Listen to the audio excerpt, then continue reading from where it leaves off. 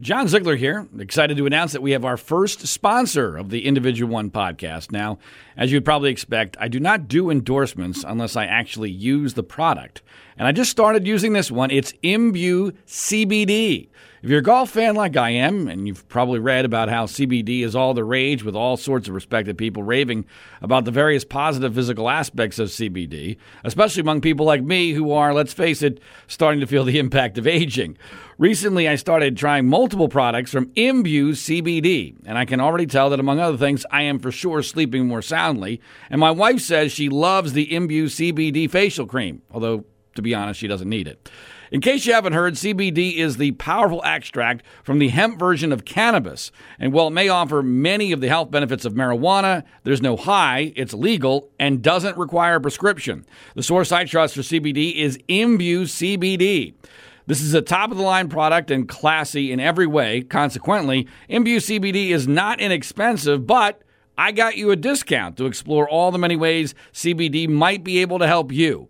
Go to imbuecbd.com and get 25% off when you enter John Z. Again, enter John Z for 25% off at imbuecbd.com. That's imbuecbd.com, promo code John Z.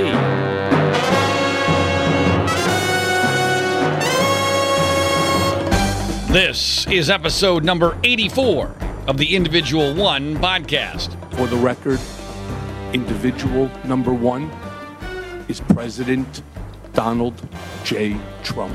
And I am your host, John Ziegler. We are broadcasting from Los Angeles, California, and distributed internationally by the Global Story Network. This is the critically acclaimed program which takes an honest and hard look at the presidency of Donald Trump from a conservative perspective, because unfortunately no one else is willing or able to tell the real truth about him. And unlike the corporate media, we here at the Individual One podcast have most definitely not been compromised or co-opted. Welcome to the program. Please subscribe, rate, review, and share it via social media. And follow us on Twitter at Individual One Pod. That's at Individual, the number one pod. I get called a lot of things by a lot of people, most of them not particularly flattering. But one of the more consistent things that I am called by people who actually know me is I'm often referred to as a pessimist or a cynic. And when people say that to me, I immediately go, oh, you mean I'm usually right? That's how I interpret pessimism and cynicism. The funny part about me being referred to as a pessimist is that I actually think of myself as a borderline delusional optimist, because what I generally do in any particular situation is I interpret what the most likely scenario is, which is almost always bad, and then I try to find the most hopeful possibility within that bad scenario.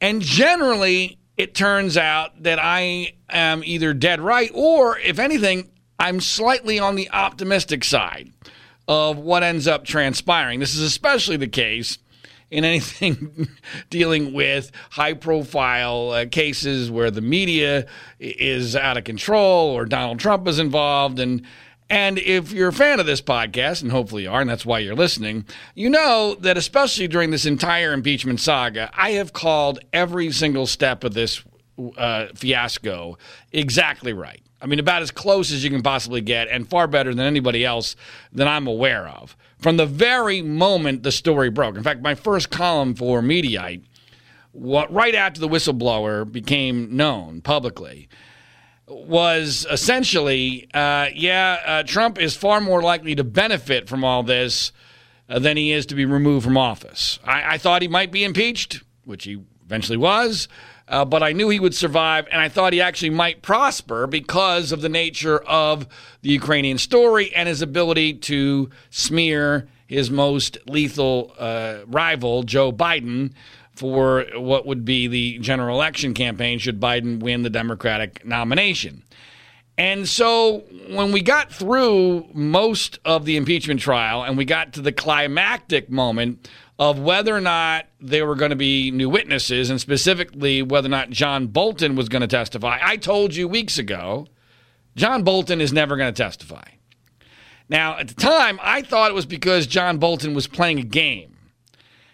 he may still have been playing a game. If he was playing a game, it was a rather complex game, and I'm not sure he won. He may have lost very badly if his goal was to promote his book. That story is yet to be told.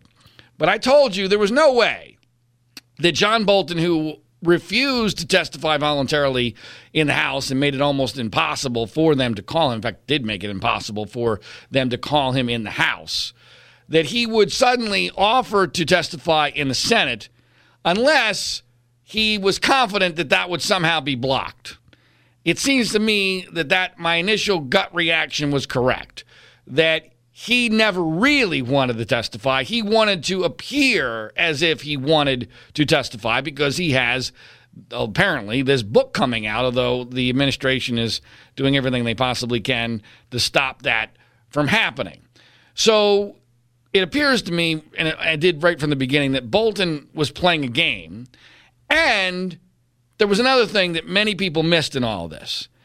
Democrats and the media thought that the more the case was made that a Bolton or maybe a Lev Parnas could bolster the case, make it more clear that Trump was guilty of what he was charged in impeachment, that, using the logical portion of their brains, that would actually increase the chances that Republicans would be forced to allow new witnesses, and that Bolton and, who knows, maybe Parnas, although I actually think Parnas might be a more lethal witness under certain circumstances than Bolton would be based upon what we currently know of what they have said. But regardless, there was this notion that the stronger the case was made against Trump, that this would increase the chances of new witnesses.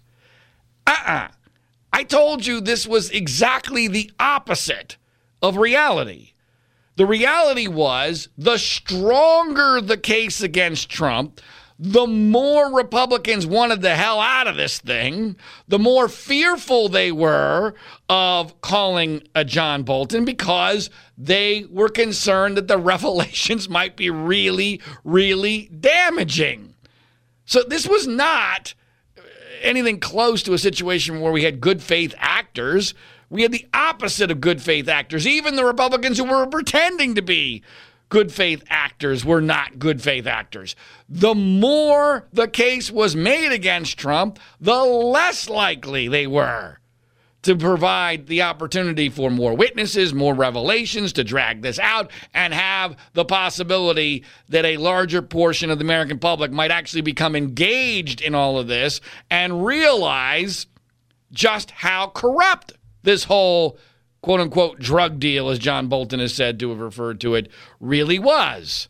They were not going to do that. The great irony, and it's amazing to me how few people, even in the moronic media, have figured this out, is if it looked like Bolton wasn't going to be able to bring that much to the table, they would have called him. They would have allowed for witnesses. If Parnas hadn't come out and been so dramatic and had audio tapes and documentation proving that he was the centerpiece of this scam, this scheme, and that Trump had lied his ass off, claiming that he never even knew who the heck he was. If all of that had not been true, if all that hadn't happened, Republicans would have been far more likely, feeling far safer, to actually allow witnesses. Correct. And so this is so often the case. It's amazing to me how often reality is the opposite, almost 180 degrees, to what is being perceived. And so if Republicans had thought, well, hell, let's call Bolton. Doesn't sound like he has that much to say, or at least what he's going to say is ambiguous, then at least we can claim that we gave Democrats actually this scenario that's for Republicans. The scenario as it now is, now that Republicans cowardly voted against, except for two, Susan Collins and Mitt Romney, voted against new witnesses, and the new witnesses went down 51-49 on multiple votes. Now that that's happened, Democrats actually have a pretty decent talking point. And I've said this previously, that there was a part of the Democratic Party that probably didn't want to win their battle for witnesses. And there was a part of the Republican Party that understands this is not the best scenario for us. Best scenario would have been, you know what? You Democrats are whining and complaining. We're going to give you your damn witnesses. Here's John Bolton and who else? I mean, there was other people, Mick Mulvaney, that should have probably been called. I believe Lev Parnas should have been called. We're going to call these people, and it's a big nothing, and we got to be done with this fiasco. This is taking the time and resources of the American government away from the things that the American people really care about, blah, blah, blah. That was what I think Republicans wanted, and frankly, that's probably why a lot of Republicans claim to be on the fence. But it was the opposite side of the fence of what was perceived. They wanted the case to be weak so they could then call witnesses and not be able to be accused of a cover-up. But the case was so incredibly strong, and it became so clear from these news leaks to the New York Times that what John Bolton was going to say was very, very damaging, not just to Trump, but my God, to the entire narrative, including Trump's lead defense attorney. I mean, just before the final vote, it was revealed that John Bolton's book manuscript claims, and again, John Bolton is known as a truth teller. John Kelly, Trump's former chief of staff, who fought with Bolton all the time, says, I believe John Bolton and not the president. Correct. Because who would ever have worked for Donald Trump and believed him over John Bolton on anything, I don't know, or believed him over anybody on anything, I don't know. But the reality is John Bolton ain't lying, especially when he's putting it in a book. And he claims that this whole scam, this scheme, was hatched earlier than previously known, that Bolton was recruited to be part of it, and that one of the people in the room participating was Pat Cipollone, Trump's lead defense attorney. I'm not making this up. You cannot be serious. And I mean, that alone in a rational world, they have blown up the impeachment trial. Blown it up. Oh, my God. The former national security advisor of the president is writing in a book that much of what we think we know about this whole thing is not true because it started earlier than we thought, that he's saying that he was recruited to be part of the drug deal, and that the guy leading Trump's defense is a material witness in the case, and no one cared. It's just flat out ridiculous. No one cared. In fact, people cared so little that during the break to decide how the hell they were going to finally land this plane from a logistical standpoint, Marco Rubio and Mike Lee, two of the good, quote-unquote, Republican senators. Marco Rubio is the guy I supported in the 2016 primary after Scott Walker got out after being the frontrunner for 15 minutes.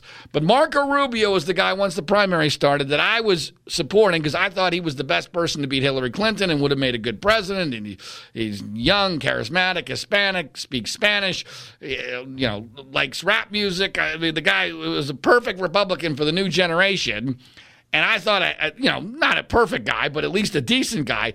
Marco Rubio and Mike Lee from Utah, supposed constitutional conservative, they're on the floor of the Senate, and they're literally joking around with Pat Cipollone and other Trump lawyers. Now, think about how absurd it is that the jurors are joking around with the lawyers for the defense in the courtroom to begin with.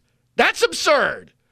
But when you consider that just hours before, Cipollone had been cited in this New York Times report as a material witness to the whole thing.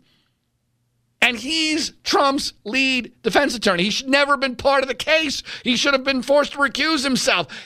Which, by the way, also goes to show that if Bolton is telling the truth, and I believe that he is, that much of what Cipollone was saying during the trial was a lie. Correct. And no one cares. No one cares. It didn't impact one vote. In fact, Lisa Murkowski, the last hope for there to be new witnesses, senator from Alaska, moderate, somewhat mavericky, she eventually decided to vote no on witnesses almost right after the New York Times report. She delayed her decision slightly and then gave one of the most nonsensical explanations for why she did not support witnesses that I've seen. And there were many that were nonsensical. But I don't honestly understand what Lisa Murkowski's explanation really was. The way I interpret it was she said, this is not a fair trial. Congress has failed. So therefore, I'm going to cast the last vote to end any chance of there being a fair trial. You cannot be serious! That's what she did. So wait a minute. Hold on. You're saying it's not a fair trial, but you're going to cast the very last vote to end any chance of it being a fair trial. This is the bizarro world we're now living in. Now, her vote may or may not have been the deciding vote. Most people don't think that it was, because even if it had been 50-50, that would have theoretically put it into the hands of John Roberts, and John Roberts was not going to decide that there were going to be witnesses on his own. He would have simply said that the motion did not pass because it needed 51 votes, and that would have been the end of that. The real deciding vote, and this is just freaking hilarious to me, was Lamar Alexander. Now, I wrote a column, which you can find at Individual One Pod, mocking the news media for ever buying into this obviously bogus narrative that Lamar Alexander was going to buck his best friend, Mitch McConnell, the Senate Majority Leader, and as a retiring conservative from frickin' Tennessee, was going to be forever known in his retirement as the guy who allowed there to be damaging witnesses against Donald Trump in his impeachment trial. There was no chance that that was ever going to happen. Yet this was the media narrative. We were told, well, he's retiring, and he's an institutionalist, and he cares about the Senate, and he is a huge fan of Howard Baker, former Tennessee senator, now passed away, who led the charge for Republicans to take down Richard Nixon back in the early 70s, and that somehow he was going to follow in Howard Baker's footsteps and do the same thing. Really? Come on, people. It's just flat out ridiculous. It's absurd. It was always absurd. And I believe it was a scam. I believe it was a contrived gambit by Mitch McConnell, which worked perfectly. And ironically, and this, I do not believe this is anything more than a funny coincidence, but my column was entitled, Mitch McConnell Played the Media Like a Fiddle, on the entire witness situation, specifically with regard to Lamar Alexander. Last night on Saturday Night Live, the opening sketch was about the trial. And when they brought Mitch McConnell in, the description under Mitch McConnell actually said, played America like a fiddle.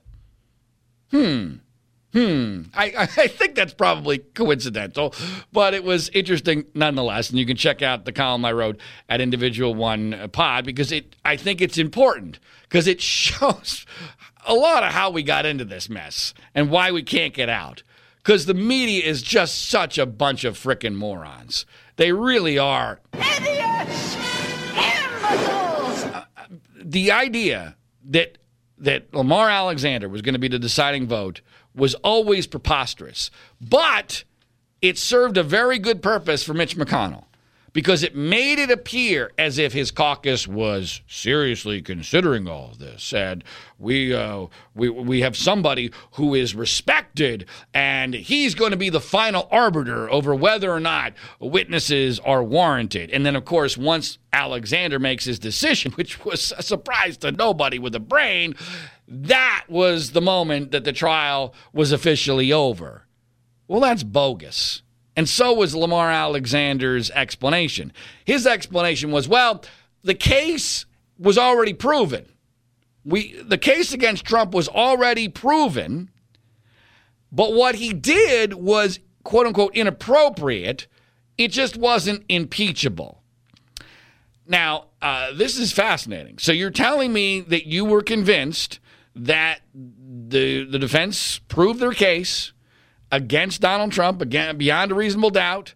He's guilty of what he is charged, but that abuse of power and obstruction of Congress are not impeachable offenses. They do not rise to the level of impeaching a president.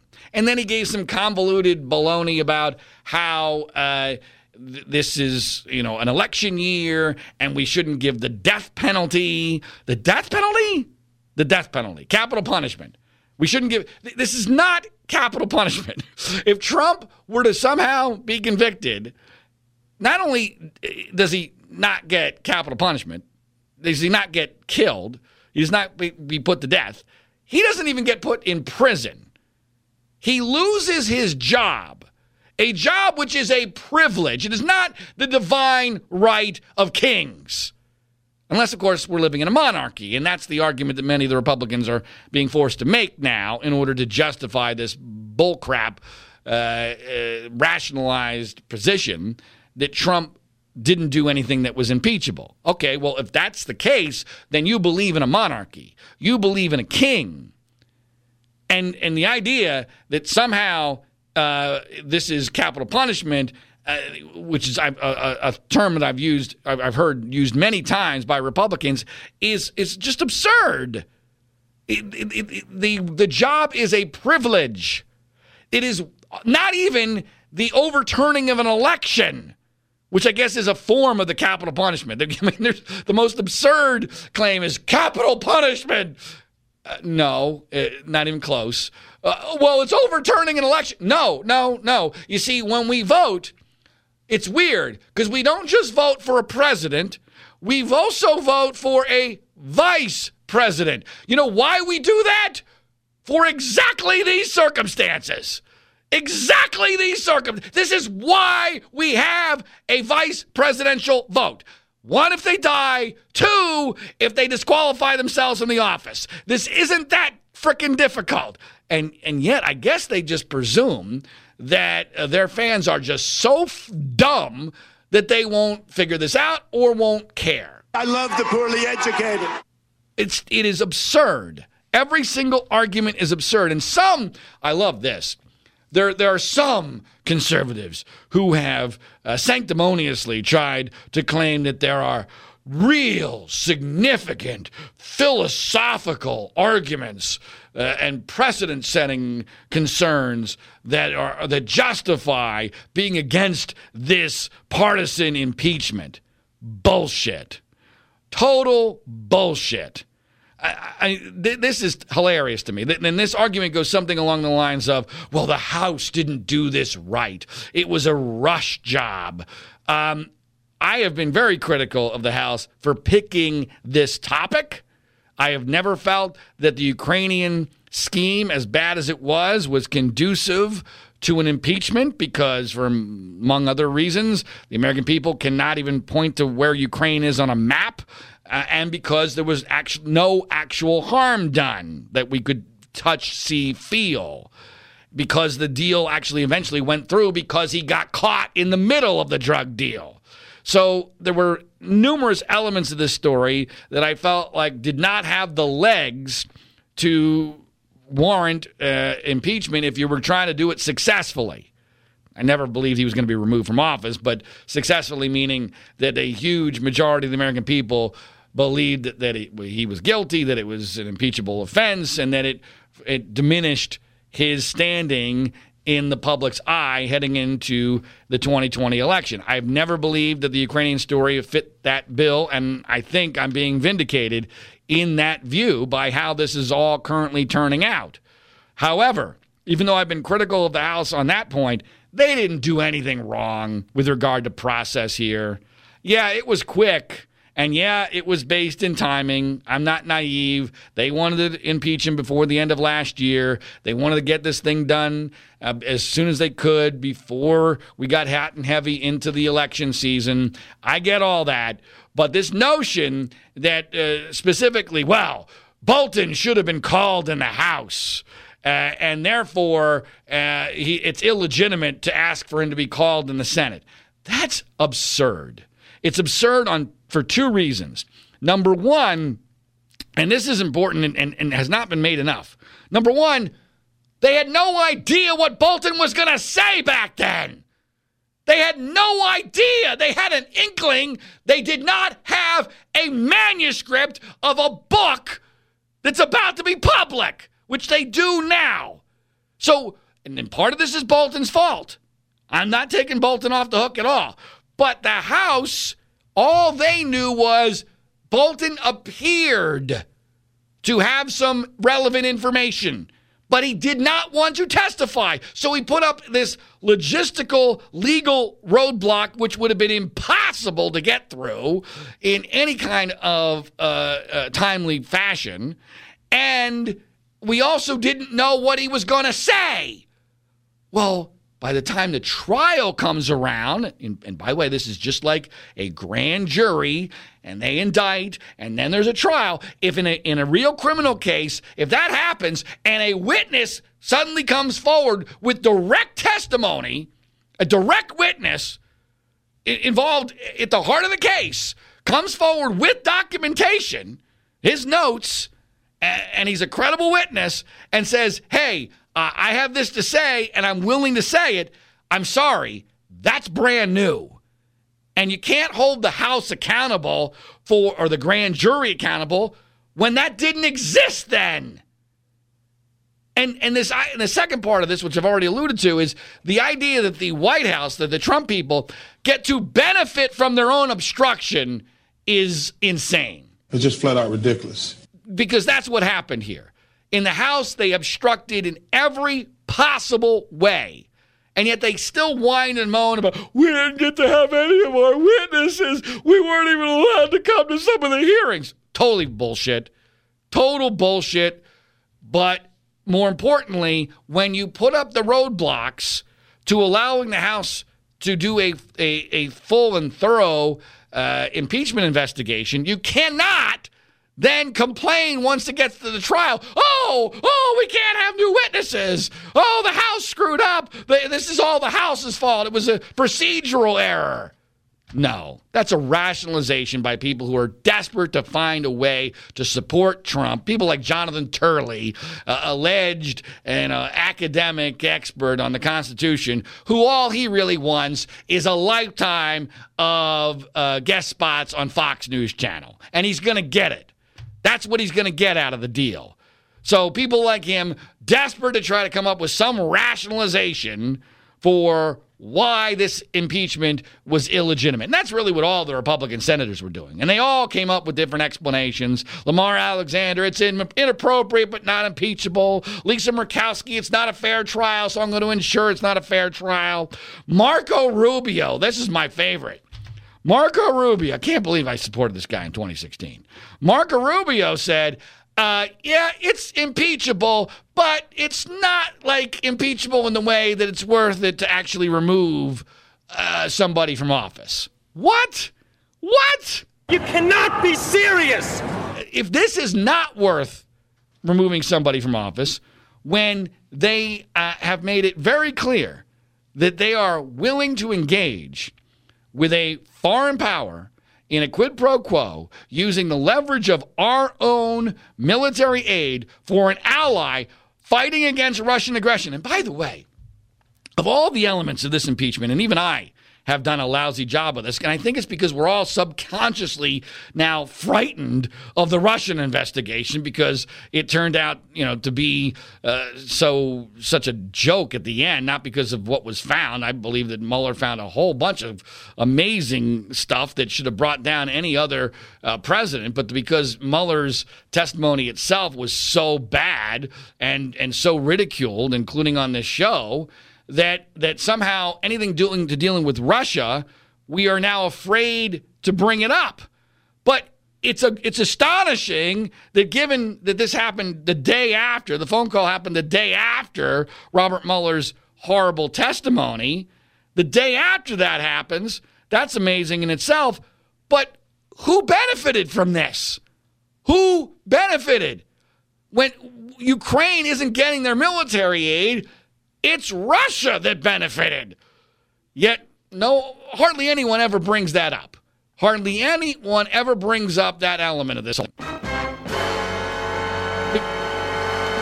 Because we're afraid of it.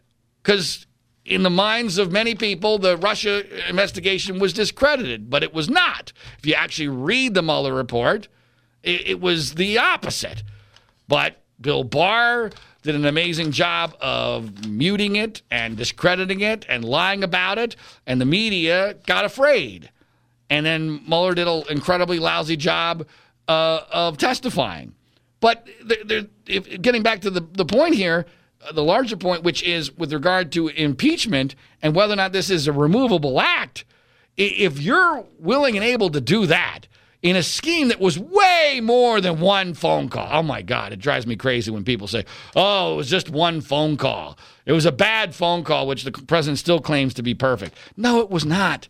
This thing went on for months and months at many levels. And that's why I find the Lev Parnas testimony, potential testimony, to be way more damning, way more interesting, and just shows what just an utter farce this entire administration is. I mean, how is this guy running a shadow diplomacy for the United States of America? It's the whole thing is astonishing. It's run like the mob, and Parnas was the muscle. He was the fixer, all run by Rudy Giuliani, who does not have an official position in the administration. He's the president's personal attorney. So if this isn't worth impeachment, if this isn't worth removing somebody from office, then I don't know what is, philosophically. And more importantly, how are we not creating a monarchy? All this has paved a clear path to monarchy, which, of course, is something Trump is very happy about. Correct. Because he's always wanted to be a king. That's why he has such admiration for tyrants in other countries. That's why he admires people with ultimate power, even if they're really bad dudes, even if they're murderers like Vladimir Putin. This is why he kisses up to North Korea and gets played every single time. But this is where we're now headed. We were supposed to be, we have been for hundreds of years, beacon of hope and freedom and democracy. We are turning into a monarchy. Alan Dershowitz. It's just astonishing to me that Alan Dershowitz of O.J. Simpson, among other cases, fame, and the guy became famous because I don't even remember why. I mean, TV liked him, and you know he's defended many very very guilty people, including O.J. Simpson. He's tied up in the Jeffrey Epstein scandal, and yet he's on this team, and he makes the argument on the floor of the Senate that because Trump was acting in what he thought was the public interest, that means it cannot be impeachable. You cannot be serious! Really? So let's follow this. Now, he's tried to walk some of this back, but this is clearly what he said and what he intended. That because Trump at least thought part of what he was doing with Ukraine was in the national interest, because he was somehow fighting corruption, even though that's a completely bogus argument. There's no evidence of actual corruption on Joe Biden's part. There's no even actual corruption on Hunter Biden's part, unless taking a cushy job is inherently corrupt. I mean, you have to do something in order for that to be corrupt. Otherwise, you're just lucky. But that's another story for another day. But there's no evidence he had any interest in this story because of corruption. This guy's never been against corruption. His whole life is about corruption. He loves corruption. This is a guy who had a fraudulent university. He had to pay a $25 million fine because he had a fraudulent university in his name. This is a guy whose charitable foundation got shut down because it was so corrupt while he was president of the United States. This is not a guy who's against corruption. So it's bogus to even claim that he had something in the national interest. But because Dershowitz can laughably claim that there was something in the national interest here, that therefore it makes it okay. Well, my God. Talk about opening up a Pandora's box. Talk about blowing a loophole through our Constitution that you can drive a Mack truck through. That now creates a situation where a president is impervious to impeachment, impervious to any form of accountability, and he or she is a monarch. They are a king or a queen, which is exactly the opposite of what this country was founded on. And it would be laughable if it was not so serious. It would be hilarious if it was not so sad. It would be worthy of joking about if it was not so damn scary. But that's where we are. And there's a large part of me that does wonder whether or not I was wrong about going forward with impeachment to begin with. Not because it wasn't worthy. I still believe in the historical aspects of this and putting down the marker that Donald Trump was corrupt and that someone stood up and that the House of Representatives put an asterisk on his presidency by impeaching him. But I'm now concerned that there's other precedents being set here that might be even more powerful and more dangerous, and that maybe, just maybe, it might have been better to just, as Nancy Pelosi seemed to want to do, to just let this go, that maybe Trump isn't good enough for impeachment. I'm not there yet, but I'm wondering about that. I will say this, that the way it appears that this is all going to turn out makes the 2020 election even more vital than ever. It is by far, and everyone says this at about every election, but this one time we really mean it. This is the most important election maybe in the history of the country, but clearly in the modern history of the country. And impeachment made it more so because there are now only really two major scenarios. There are variations of these scenarios, but here are the two scenarios. Either Trump loses and is a one-term impeached president, which becomes essentially about as close as you can get without removing him from office, as he should have been, from erasing him from the history books, or at least making sure that there's a mark on him that he is seen as an aberration, as a mistake, and that there is in the long term, the damage is at least somewhat limited. That we will have at least put a historical marker that no, the American people understood they made a mistake in 2016, and we did the best we could to eradicate that mistake, and he was impeached and he was defeated. That's scenario number one. But scenario number two, now, because of impeachment, is even more grave than it was before impeachment. Because now that impeachment is about to fail, and potentially fail very miserably, although so miserably that may actually hurt Republicans in the November election, at least on the Senate side. But if he were to win, which I think is increasingly likely, and might even be just over 50% in going forward, at least from today. If the election was today, I would not be able to bet against Donald Trump winning, even against Joe Biden. If he were to win, now you essentially erase impeachment because the American people still voted for him, at least in the Electoral College. He's probably not going to win the popular vote, but at least in the Electoral College, you validate 2016 as not being a fluke. So he's now a two-term president, and effectively you cannot impeach him. And now he's emboldened, and now he does not have to face the voters again. He doesn't even give a flying fuck about the midterm elections 2022 because he doesn't care about the Republican Party. He's there till 2024, and there's nothing you can do about it with zero accountability. And who the hell knows what he's going to do? Who the hell knows what this egomaniacal narcissist with no regard for the country, no regard for the Constitution, no regard to our future, is going to do with that kind of ultimate power? And that's scary as shit. That should scare the living daylights out of anyone who reveres what this country was founded on and who believes in the concepts of freedom and democracy. But that's where it is right now, folks. Those are the two scenarios. The first one is okay. As a conservative, I'm not going to be happy about it, even if it is Joe Biden. I mean, if somehow it was Joe Biden and his vice president was Amy Klobuchar, or how the hell we say her last name, I always butcher it, the senator from Minnesota, Klobuchar. If that's the ticket, which I think it could theoretically be, but that would make too much sense, then, okay, we get through 4 years, we try to redo this in 2024, and maybe, Trump's not going away, that's for sure. That should be very clear. He's still going to be there. He's still going to be running the Republican Party. But at least that's a scenario where there's a glimmer of hope of getting us through this. But if Trump wins, that hope is gone. There's no way to get through this. There's just no way.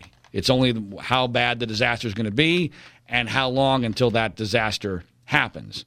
Now, as far as the remainder of the impeachment trial, we originally had scheduled this podcast for Saturday because we thought that the vote was going to happen on Friday. It's very interesting to me that the vote has now been rescheduled for Wednesday, which is part of why we did this podcast on Sunday. Now, there's a lot of different ways you can read the tea leaves on that. To me, and I've written about this, you can find the column at our Twitter feed, Individual One Pod, or on our other website, freespeechcasting.com, or just Google me and Mitt Romney. Mitt Romney is the last hope for there to be any semblance of justice in this trial. It's all on his shoulders, which makes me uncomfortable because Mitt Romney, while he has a soul, has at most one testicle. And he only has the one testicle because he's rich and he's in Utah, where they don't really love Trump that much, and he just got elected in 2018. So he doesn't have to run for re-election until 2024. So the reality is Mitt Romney is the only person on the Republican side who might still vote to convict Trump. And if he did, I believe that would be very significant. I think it would be very significant philosophically from a historical standpoint that the Republican presidential nominee from 2012, the last one before Donald Trump took over the party, voted to convict and remove Trump from office. Now, that would be an act of courage that we've not seen previously from Mitt Romney. He clearly understands that this is significant. It seems to me as if he believes Trump is guilty. He was the guy who said he thought that we were going to have witnesses. And one of the things I want to know, which I doubt we're ever going to find out, is when Mitt Romney said that it's increasingly likely we're going to have witnesses, who lied to him? Who lied to Mitt Romney? Mitt's not dumb. He's not a liar. I don't think he was bluffing. So who lied to him? And one of the problems that I've noticed in my life, of many, because this has happened to me, people who are honest themselves are pretty easy to dupe, at least the first time, because they always want to believe in the goodness in people. And they think, well, if I said what this person just said to me, it would have meaning. And if I said I'm going to vote, for witnesses, if I'm, whether it was, I don't doubt it was Lamar Alexander, but Lisa Murkowski, I'm sure was in this group. If they say to Mitt, hey, Mitt, I'm going to vote for witnesses. This is outrageous. We can't have a sham trial here. I would believe that they were going to stick to their word and not cave under pressure, because that's the way I would do it. So somebody lied to Mitt Romney. But getting back to his vote and why it's important and what we can tell about it, there's part of me, and this is where I started the show by saying I actually believe myself to be a delusional optimist at times. I still believe there's a chance Mitt Romney votes to convict. He has been given some cover by those Republicans who have spoken out. In fact, I think Lamar Alexander's statement gives Mitt Romney cover, because Lamar Alexander said, Trump's guilty. He did it. I just don't give a shit. That's essentially what he said. So there are numerous Republicans who have said Trump did this It's just a matter of whether or not you believe it rises to the level of impeachment and removing a president from office. So, in a sense, Romney has cover. By the way, Susan Collins is not going to vote to convict because Susan Collins is running for re-election. And if she votes to convict, not one Trump fan will vote for her. And she might not even, I don't know when the primary is or whether it's possible for her to lose a primary, but she ain't going to win a general election because Trump will tell his people not to show up for her, and she will lose because she's already in a very, very heated re-election bid. So she's going to vote, cowardly for acquittal, not guilty, what have you. So it's only Mitt Romney. And so there's the part of me that thinks you got to hold on to some hope that Romney will allow for history to record that there was one Republican, and he was an important Republican, to vote to convict Trump. The part of me that goes, wait a minute, hold on, this isn't going to happen, is the delay till Wednesday. The delay till Wednesday tells me that here's what really happened. I don't know this. This is my Ziegler BS detector, which has a pretty good record here. So let's follow the logic here. The people who forced McConnell to delay this vote till Wednesday are apparently Romney, Murkowski, and Collins. All right? Because he needed 51 votes to do whatever scheduling they were going to do. Now, the reason why they moved it to Wednesday is obviously because the State of the Union is on Tuesday and the Super Bowl is today. And I've already mentioned that Trump wanted this over by the Super Bowl so that he could have his victory lap with Sean Hannity in the Super Bowl interview, the pregame show. By the way, we have exclusive audio of the Trump-Hannity interview for the Super Bowl, which I'm going to provide to you right now. Here it is, exclusive Trump-Hannity interview on the Super Bowl.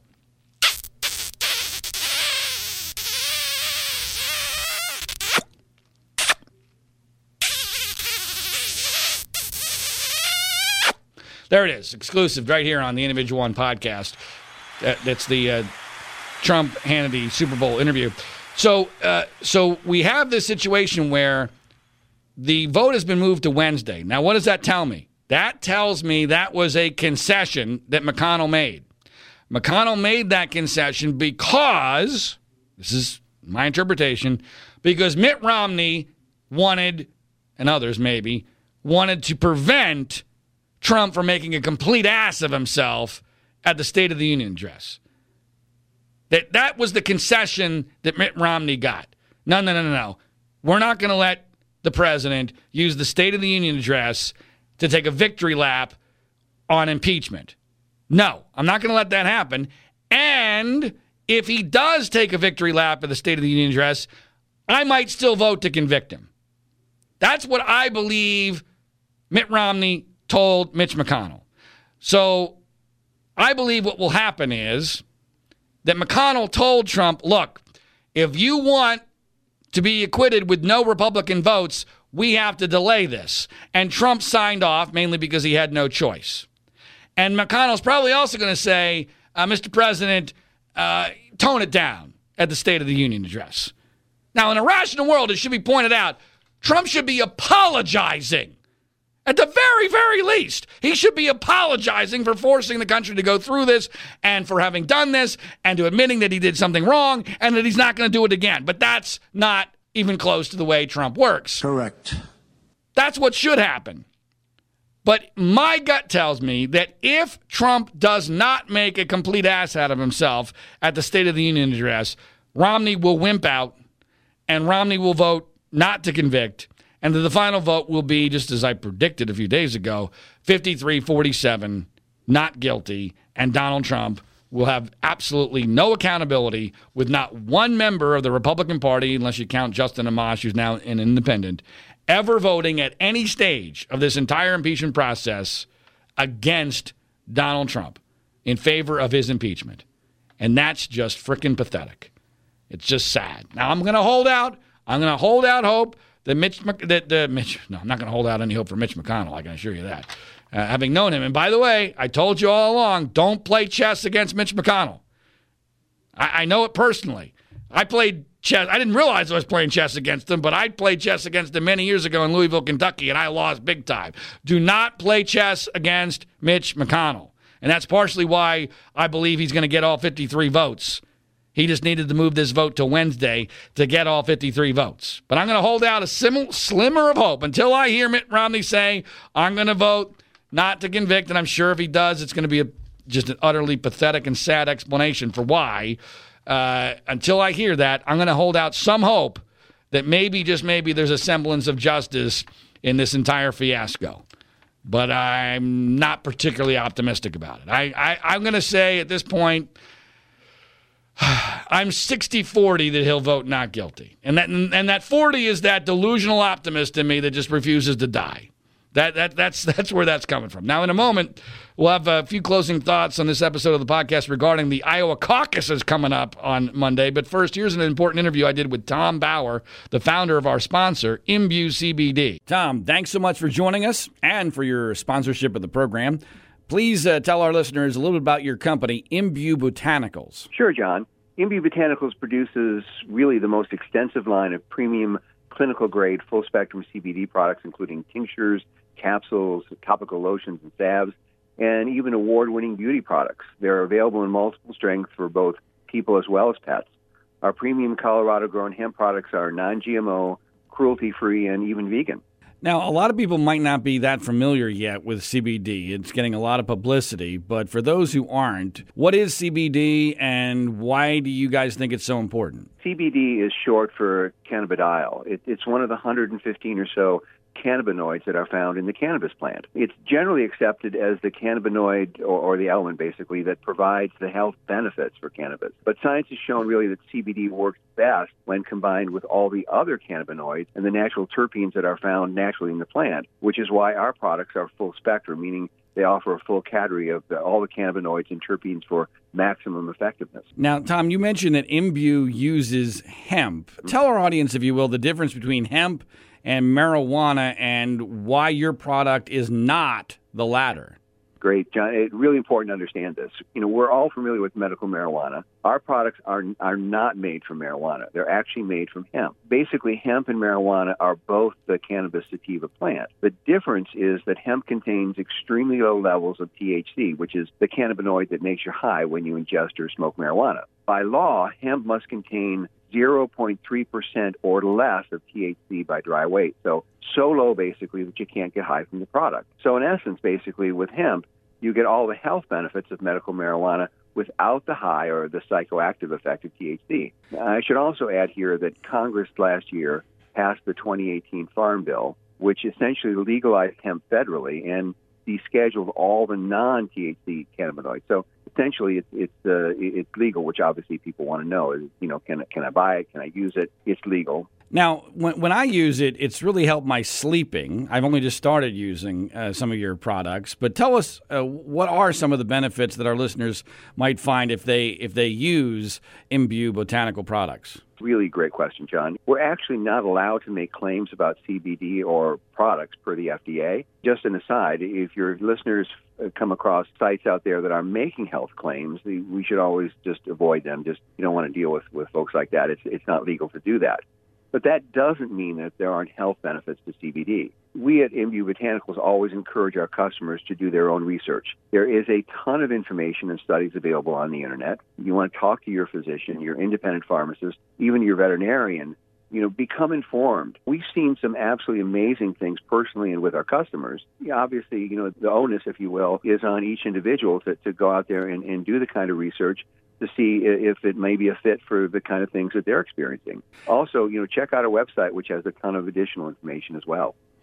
And that website is? It's www.imbuecbd.com. That's www.imbuecbd.com. Now, you mentioned the FDA, and just before we taped this interview, there was a news story where the FDA put out a warning and sent letters to, I think, 15 different CBD companies. Yours was not one of them. It was perceived as the FDA basically, seemed to be like backing away a little bit from CBD. What was your interpretation of what the FDA did, and how should our listeners interpret it? That's an extremely good question as well, John. And I think first and foremost, is what the FDA is doing, especially when they're sending out letters to companies that they send letters out to, is doing their job.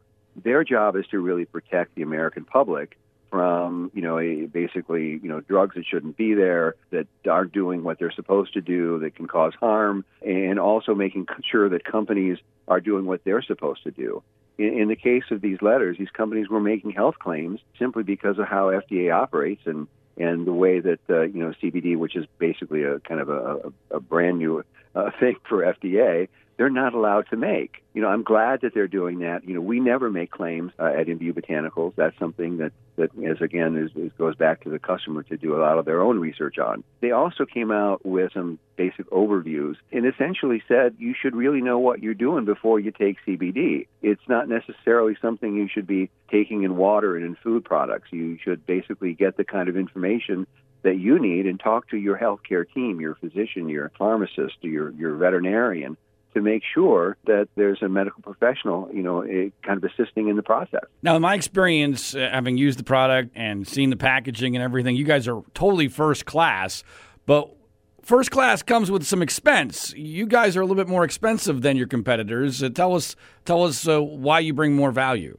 We are more expensive than some folks, and certainly not more expensive than others, but we are a higher priced product, and the reason for that is where we grow, how we extract, how we formulate our products. We do that for maximum effectiveness. And, what our folks tell us, and whether they're the pharmacies that we sell to or the customers that use our product or patients who use our product every day, they tell us that the product works and works better than things that other products that they bought. It's more expensive to do it correctly, but ultimately that's obviously what customers want.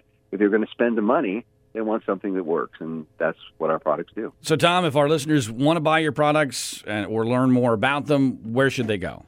Go to our website. It's www.imbuecbd. That's www.imbuecbd.com. imbuecbd.com. Tom, thanks so much for your time and your sponsorship.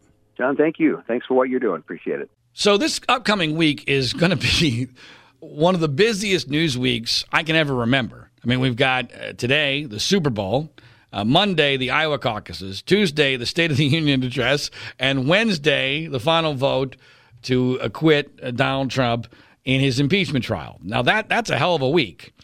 And the Iowa caucuses are a fascinating event that I have really changed my mind about over the years. As a political junkie since I was a little kid, I used to love the Iowa caucuses.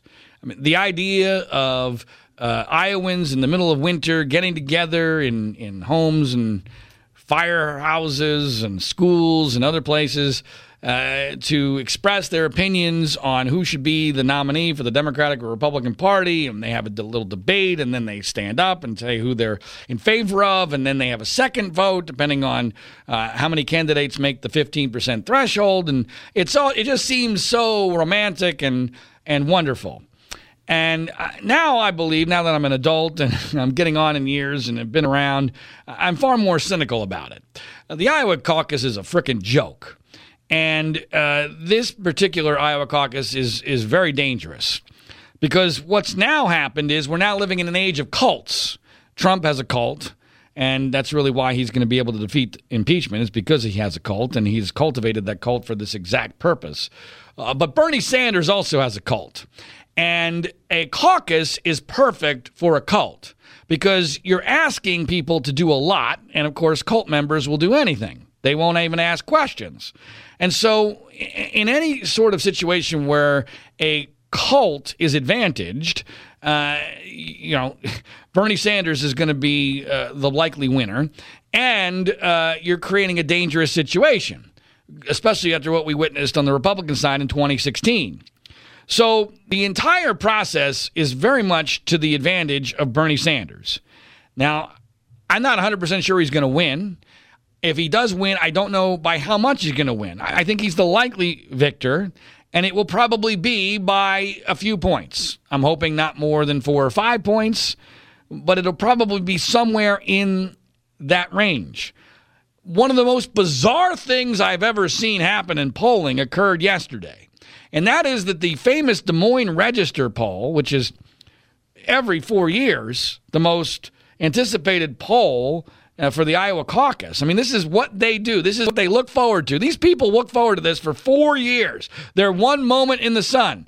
The Des Moines Register schedules to dramatically announce last night on CNN the results of their final poll going into Monday's Iowa caucus. And what happens? They're not allowed to announce it. They decide to scrap the poll. They scrap the entire poll. Why? My understanding, and this is mind-blowing, is that because one respondent to the poll claimed, and I don't even know what evidence they had of this, they may or may not have had any evidence, but one respondent claimed that they were not asked, or they were not told the name Pete Buttigieg when asked for their presidential preference. And so because they could not confirm how many of the poll respondents were not given the name Pete Buttigieg, they scrapped the entire poll. I mean, this seems completely... It's just flat out ridiculous. To me, I don't get it. I mean, they should put out the results, and they could say, hey, it is possible that somehow, some way, some of our questioners forgot to name Pete Buttigieg. You could say that, and then we can interpret the results for ourselves. But they decided to scrap their one moment in time every 4 years completely because of one complaint, which I just find insane. But here are the key questions for the Iowa caucuses. It's basically down to 5 people. You've got Sanders and Biden. You got Buttigieg and Warren and Klobuchar. The key question, I think, other than what does Sanders win? That's the first question. Is Sanders going to win? And if so, is it dominant or is it just by a few points? If Sanders wins by just a few points, I don't think it's that big of a deal. But I think one of the more significant things is, does Klobuchar beat Warren? I think there's an increasing chance that Klobuchar beats Elizabeth Warren. And if Klobuchar beats Warren, Warren is done. It is over for Elizabeth Warren. There is no shot for her because with Bernie coming out of Iowa likely winning, there's a darn good chance he wins New Hampshire, which is in her backyard, and she actually does very poorly in New Hampshire polls considering she's a Massachusetts senator. But if she loses to Klobuchar, a fellow female who's from Minnesota, senator, and frankly would do a heck of a lot better in a general election against Trump than she would. If she loses to Klobuchar, it is over for Elizabeth Warren. Now, I don't want Warren to be the nominee, so that's good, but that's also actually bad if the purpose here is to beat Trump.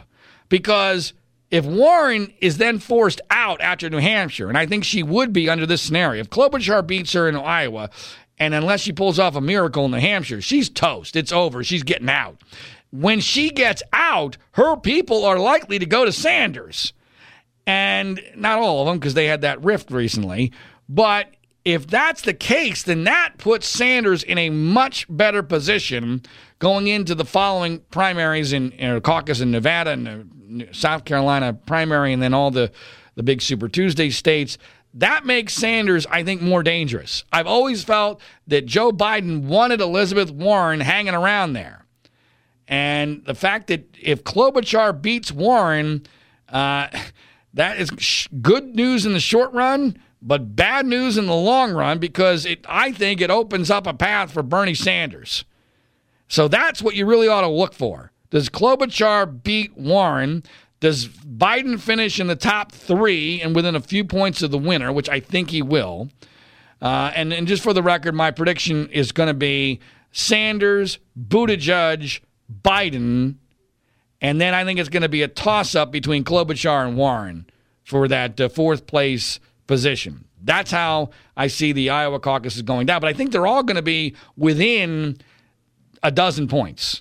I think there'll be a dozen points between those 5 candidates, and then they go into New Hampshire the following week. I am getting very nervous about how impeachment is helping Donald Trump, although it might be temporary in these polls. I do think Trump fans are more likely to respond when they're very angry and feel that he's under attack, and that's why his approval ratings are up a little bit and why he's doing better in the general election, even against Joe Biden. than he has been doing almost for a very, very long time, especially against Biden. So I'm not totally panicked. This could be temporary, but right now the polls are actually looking pretty decent for Donald Trump in a general election, even against Joe Biden. And I am of the belief that Bernie Sanders would lose to Donald Trump, and I'm even more concerned that a Bernie Sanders that feels like he got robbed of the nomination a second time is not going to help defeat Donald Trump, and that's going to cause a rift in the Democratic Party, which will play right into Donald Trump's hands.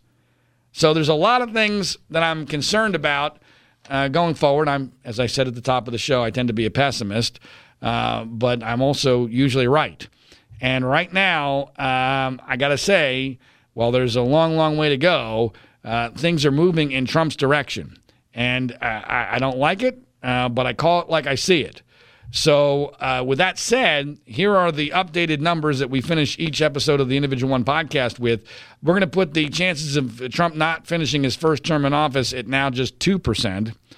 And for the first time, I believe, in the history of the podcast, the 84 episodes we've done, and each one we finished with his chances for re-election, I believe, although I'm not 100% sure, I believe this is the first time we are now over 50%. I believe now, and this is a psychological barrier that I've had to overcome, there is currently a 51% chance that Donald Trump is re-elected president of the United States. And if that indeed happens, God help us all. All right, on that happy note, that'll do it for this edition of the podcast. We may delay Wednesday's podcast until Thursday because the final impeachment vote is scheduled for Wednesday afternoon. It always seems as if everything happens on a Wednesday, and we normally tape on Wednesdays and Sundays, although that might be changing post-impeachment. So, stay tuned. It'll either be Wednesday or Thursday, the next episode of the Individual One podcast. Please remember to subscribe, rate, review, and share this episode via social media. Follow us on Twitter at individual1pod. Until next time, my name is John Ziegler. You're listening to the Global Story Network.